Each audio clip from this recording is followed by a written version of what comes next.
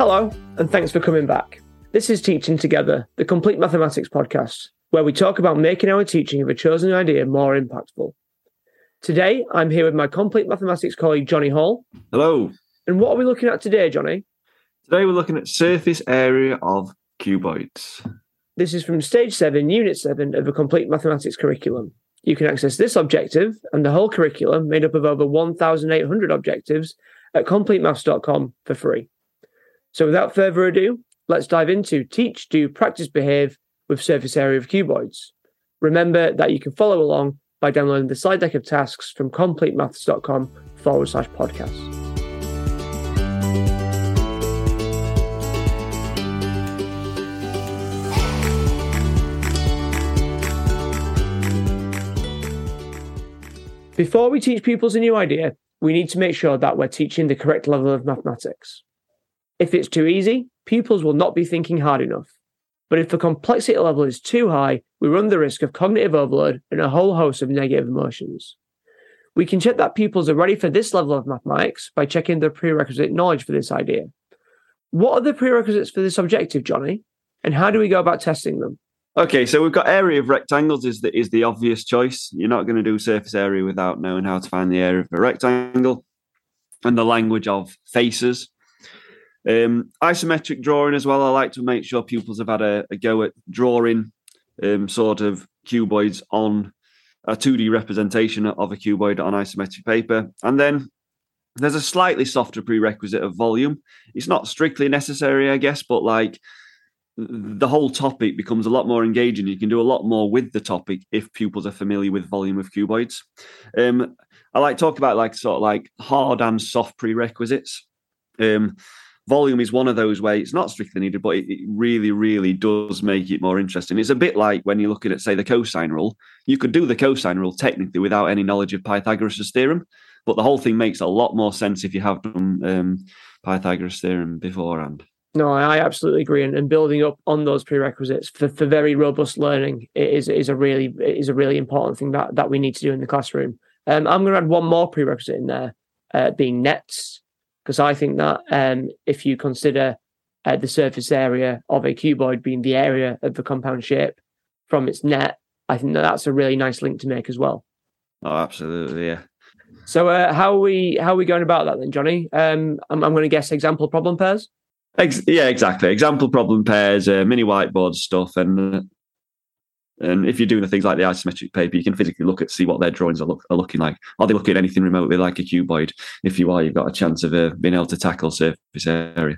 Yes, I mean, so you're circulating with the isometric paper, but mini whiteboards for everything else. Yeah. Yeah, cool. So then we're confident that pupils are in fact ready to learn this new idea and we're ready to teach. And in the teach phase, the idea is entirely novel to pupils, though only just beyond their current level of understanding. The teacher shares key facts and uses metaphor and model to explain and describe so that pupils can meaning make and form connections with their current schema. So, Johnny, we're now teaching surface area of cuboids. And what are you doing now? Okay, so I think this is a nice sort of use of that CPAL model. I always will start by getting the multi-link cubes out and getting them to build the cuboids, simple cuboids. You don't want to use more than sort of like 12 cubes, otherwise it gets a bit crazy. But example problem pair, build the cuboid, count its faces, and that's its surface area. And you're instantly getting into that idea where they have to flip the cuboid over, and you can see that two of the sides are doubled, like the top and the bottom is doubled, the two sides are doubled, and the front and back are doubled. Then after building it with cuboids, a couple of example problem pairs with that, then I'll move on to a scaled version of it. This is where the isometric paper comes in. So on 1 centimetre isometric grid, draw the cuboids that they maybe just built to scale, and then can they start calculating the surface area of those? Again, already trying to establish that idea of, yes, you've got 3 faces that you can now see, but because we just built them in the previous step, you know that there's 2 at each face. So that doubling idea is getting strengthened there. And then eventually, the third set of example problem pairs is where you're drawing a more abstract representation of the cuboid. It's not on square paper anymore. It's not an isometric paper. And you're just labeling the sides, say 4, 10, and 3. And then, okay, we've got this idea that we need to find the area of each 3 faces, and then we need to double it at the end. So slides 4, 5, and 6 on the PowerPoint show an example progression of that sort of story. Yeah, slides 7, 8, and 9 is more what I've previously gone with. I've not done so much of the getting cubes and counting cubes, and maybe I should be doing that. I tend to find that kids are quite confident with the idea of a Rubik's Cube, so I start with the Rubik's Cube, and basically it's count the stickers. How many stickers are there on a Rubik's Cube? And then I'm linking that to the net of a cube. And so you can see on slide 7 that I've got the net of a Rubik's Cube, counting the squares, and so we can get the surface area from that. I then move into cuboids, same sort of thing, and we can see the areas there. And then as we move into slide 9, I've got just an abstract representation where we have a 2x3x4 cuboid, and then I'm building that up through the animations with color-coded faces, so you can see where the faces are. It annotates all the side lengths and then adds in the areas, and then for the surface area, we're just adding in the adding together those faces. Yeah, no, I think it's a great idea, and maybe I should link it to more with nets than I actually do at the moment. I like the idea of the color coding the faces. I just think that color is so important with literally anything. I think. Yeah, again, it's like reinforcing that idea that there's two of each face. What do you do if like you've got cuboids where maybe it's a 2x2x4? I know on the slide 9 it's a 2x3x4 cuboid. What about examples of 2x2x4 where you've got 4 of each face, where you've got 4 of one face and 2 faces of the other? Then I get that, but I think what I'm trying to do here is make this generalization that you'll always have pairs of faces, and so the 4 faces is just I guess circumstantial on just that cuboid. I think it's something that kids need to realize, that if it's a cube, it's got 6 identical faces. If it's a cuboid with 2 lengths the same size, it's got 4 identical faces and 2 other ones. And then if all the dimensions are different, it's got 6.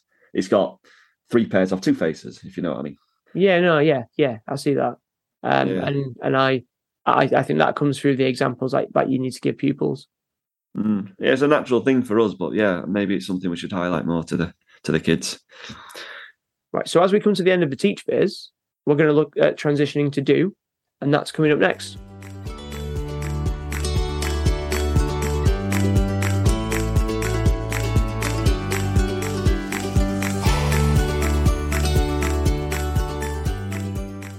So the teach and do phases don't necessarily set apart from one another, alternating between teach and do with example problem pairs to share the new idea and check that the received curriculum matches the intended curriculum. The teacher bats ideas to and fro, until we're happy that pupils are confident in replicating what they've been shown. In most cases, this is likely to be a procedure which leads to a solution and complements the teach phase by allowing pupils to develop fluency in working with the new procedure.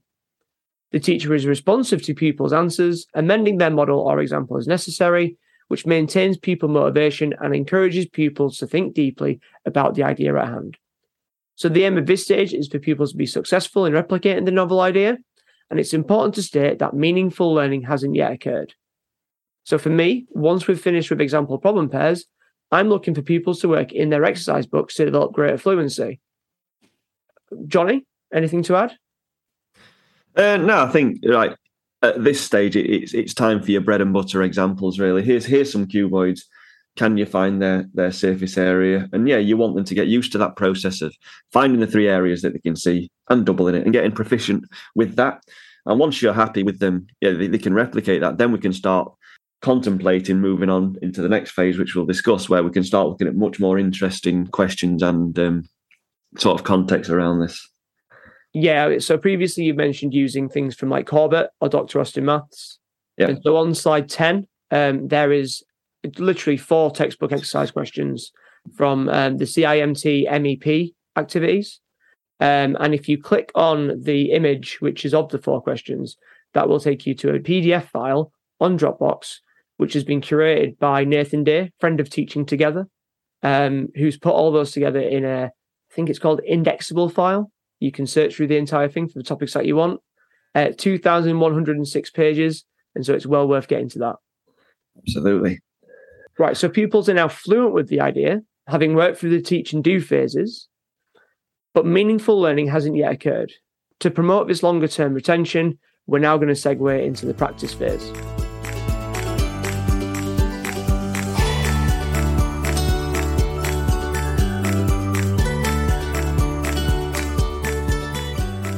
In the practice phase, pupils move beyond simply performing, and it's quite common that a maths lesson doesn't get this far. Pupils tend to perform with a new idea, literally doing, but don't get the opportunity to form connections between the novel idea and their existing schema. Pupils are now fluent with the process, so we're directing their attention from repeatedly completing the procedure to identifying underlying structures, relationships, and principles, and bringing about stronger connections with prior knowledge. We're looking for a well-structured and intelligently designed exercise.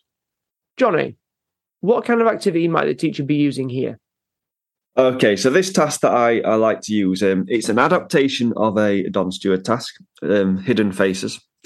And to be fair, it's borderline creeping onto the behave phase as well. The idea is that you stick two cubes together and you ask the class, okay, how many faces can't you see? And that's kind of like the general hook for this activity.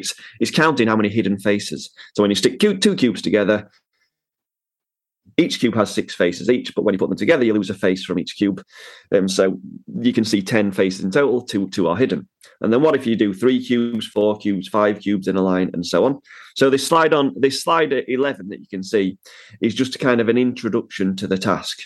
And you can see some patterns. If you keep adding on a cube, every cube you add, you lose 2 faces. Then you can start looking for different length strips of cubes, and what if you change the width? But that's kind of like your prelim task for the main event, which is on slide 12. So you start with, say, a 4x3x2 cuboid, and then the hook is how many faces are hidden. And this is when I link back to when I was talking about hard and soft prerequisites at the beginning. The knowledge of volume is really, really useful here, because to find how many faces are hidden, that's quite a headache for pupils, trying to get their head round. Okay, how many faces would be hidden in a 3x4x2 cuboid? But if they know the total volume, if they know how many cubes make up this cuboid, so 4 times 3 times 2, that's how many 1 centimetre cubes make up the cuboid. And they know that each one of these cubes has 6 faces. So they can do 6 times the volume to work out the total number of faces if you was to separate all the cubes. And then you can link it to surface area. Well, if we can find the surface area, the outside faces of this large cuboid, and then we know how many total faces there are in on all the 1 centimetre cubes, then a simple subtraction will actually get us to this answer of the hidden faces. So it's a nice, elegant solution to working out how many hidden faces there are, which is linking the surface area of the cuboid with the volume of the cuboid. Yeah, I hadn't used this task before in lessons, and this is certainly something that I'm going to go to when it comes to teaching surface area of cuboids. I think it's worth mentioning that the Don Stewart task has the cuboids on a piece of paper. And as a result, there are more hidden faces. Whereas what you're talking about, Johnny, is a cuboid that's sort of suspended in the air. Yeah, mine are like picked up so you can see all the way around the cuboid. Whereas Don likes to lay them flat on a piece of paper. Don's probably better than mine, to be honest. He normally is, but this is just how I've used the task in the classroom. I really like the links between surface area and volume here, so I think that I prefer yours.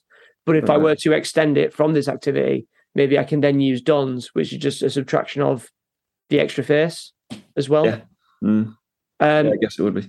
So on a more basic level, I'll say less investigationary. Slide 13 has just a 6-question activity aimed at developing understanding with different areas of maths. So you find in the surface area of cubes and cuboids, between A and B, the length doubles. And then the question is, well, why didn't the surface area double? Between B and C, it's the same shape in a different orientation, but with all the side limbs annotated with their lengths. We mentioned this in the volume episode, Johnny, where absolutely extra lengths, so they don't just add them all together, times them all together, or whatever, make them select a little bit, Yeah, so in D, I've got a 6x6x6 cube, which is now comparing back to A. And why doesn't the surface area just double? Now in E, we've got those two put together. And why isn't E just the surface area of A plus the surface you're touching on my hidden faces there. I'm really sorry for stepping on your toes. No, it's just said that it was more basic task. I'm saying E's exactly the same as my task. And then in F, I'm looking to build on the understanding built from E in just sort of more in a newer sort of idea. Now, after pupils have formed these strong connections, assimilating this idea into their schema, we're looking at behaving mathematically, and we'll look into that next.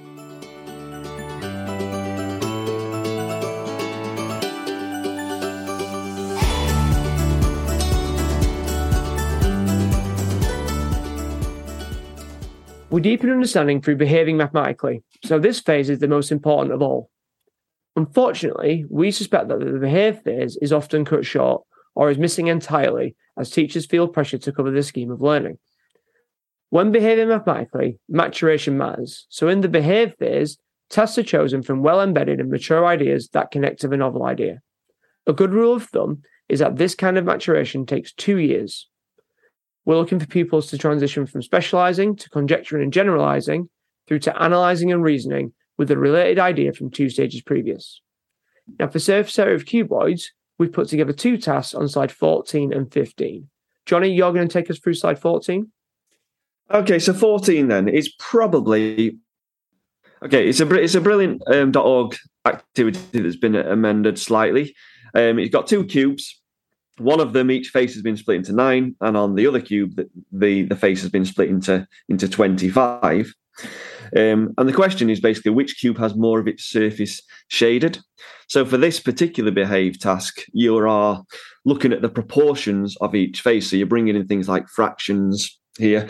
And I quite like it because I guess, like, although we've got one split into 9 and one into 25, any odd number of partitions would work for this task. Because then you can look at, okay, what if the face was 49? And as you keep increasing it, does the proportions increase or decrease, or does it all stay the same? So it's a nice chance to link surface area with ratio, proportion, and fractions, and so on. Yeah, the second task, which is on slide 15, is one that I normally go about using. And in my classroom, I've said on the volume podcast, I've got these foam blocks, and it's really easy to just make this 3x3x3 cube out of these foam blocks. And on the activity, we have a Rubik's Cube formed of 27 cubes. 1 cube is to be removed. So I can take one of my foam cubes out and leave the resultant solid. Now, the question is, what happens to the surface area as a cube is removed? And what's weird is when you remove a cube, the surface area never gets smaller. And what we find is that the surface area when you remove a corner cube stays the same. If you remove a cube from the side, it increases by 2. And if you remove a cube from the middle, it increases by 4. And I think that's a really nice wow moment for people to experience because it's just counterintuitive. Yeah, it is. Yeah, you imagine most kids say, if I remove a cube, what's going to happen to the surface area? Oh, it's going to go down, sir, isn't it? That's what you'd expect kids to say. So this task is a nice sort of like cognitive shock to them, I guess. Hang on a minute, I can increase the surface area by removing cubes. What's going on here? So it's a lovely little task.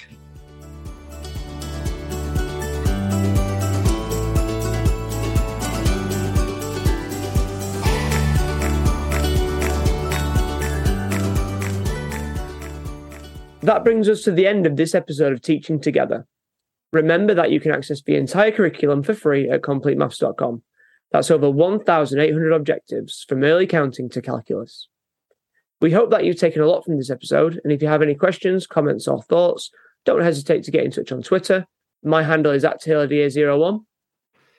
And mine's @StudyMaths. Or get in touch with Complete Maths on @LaSalleEd.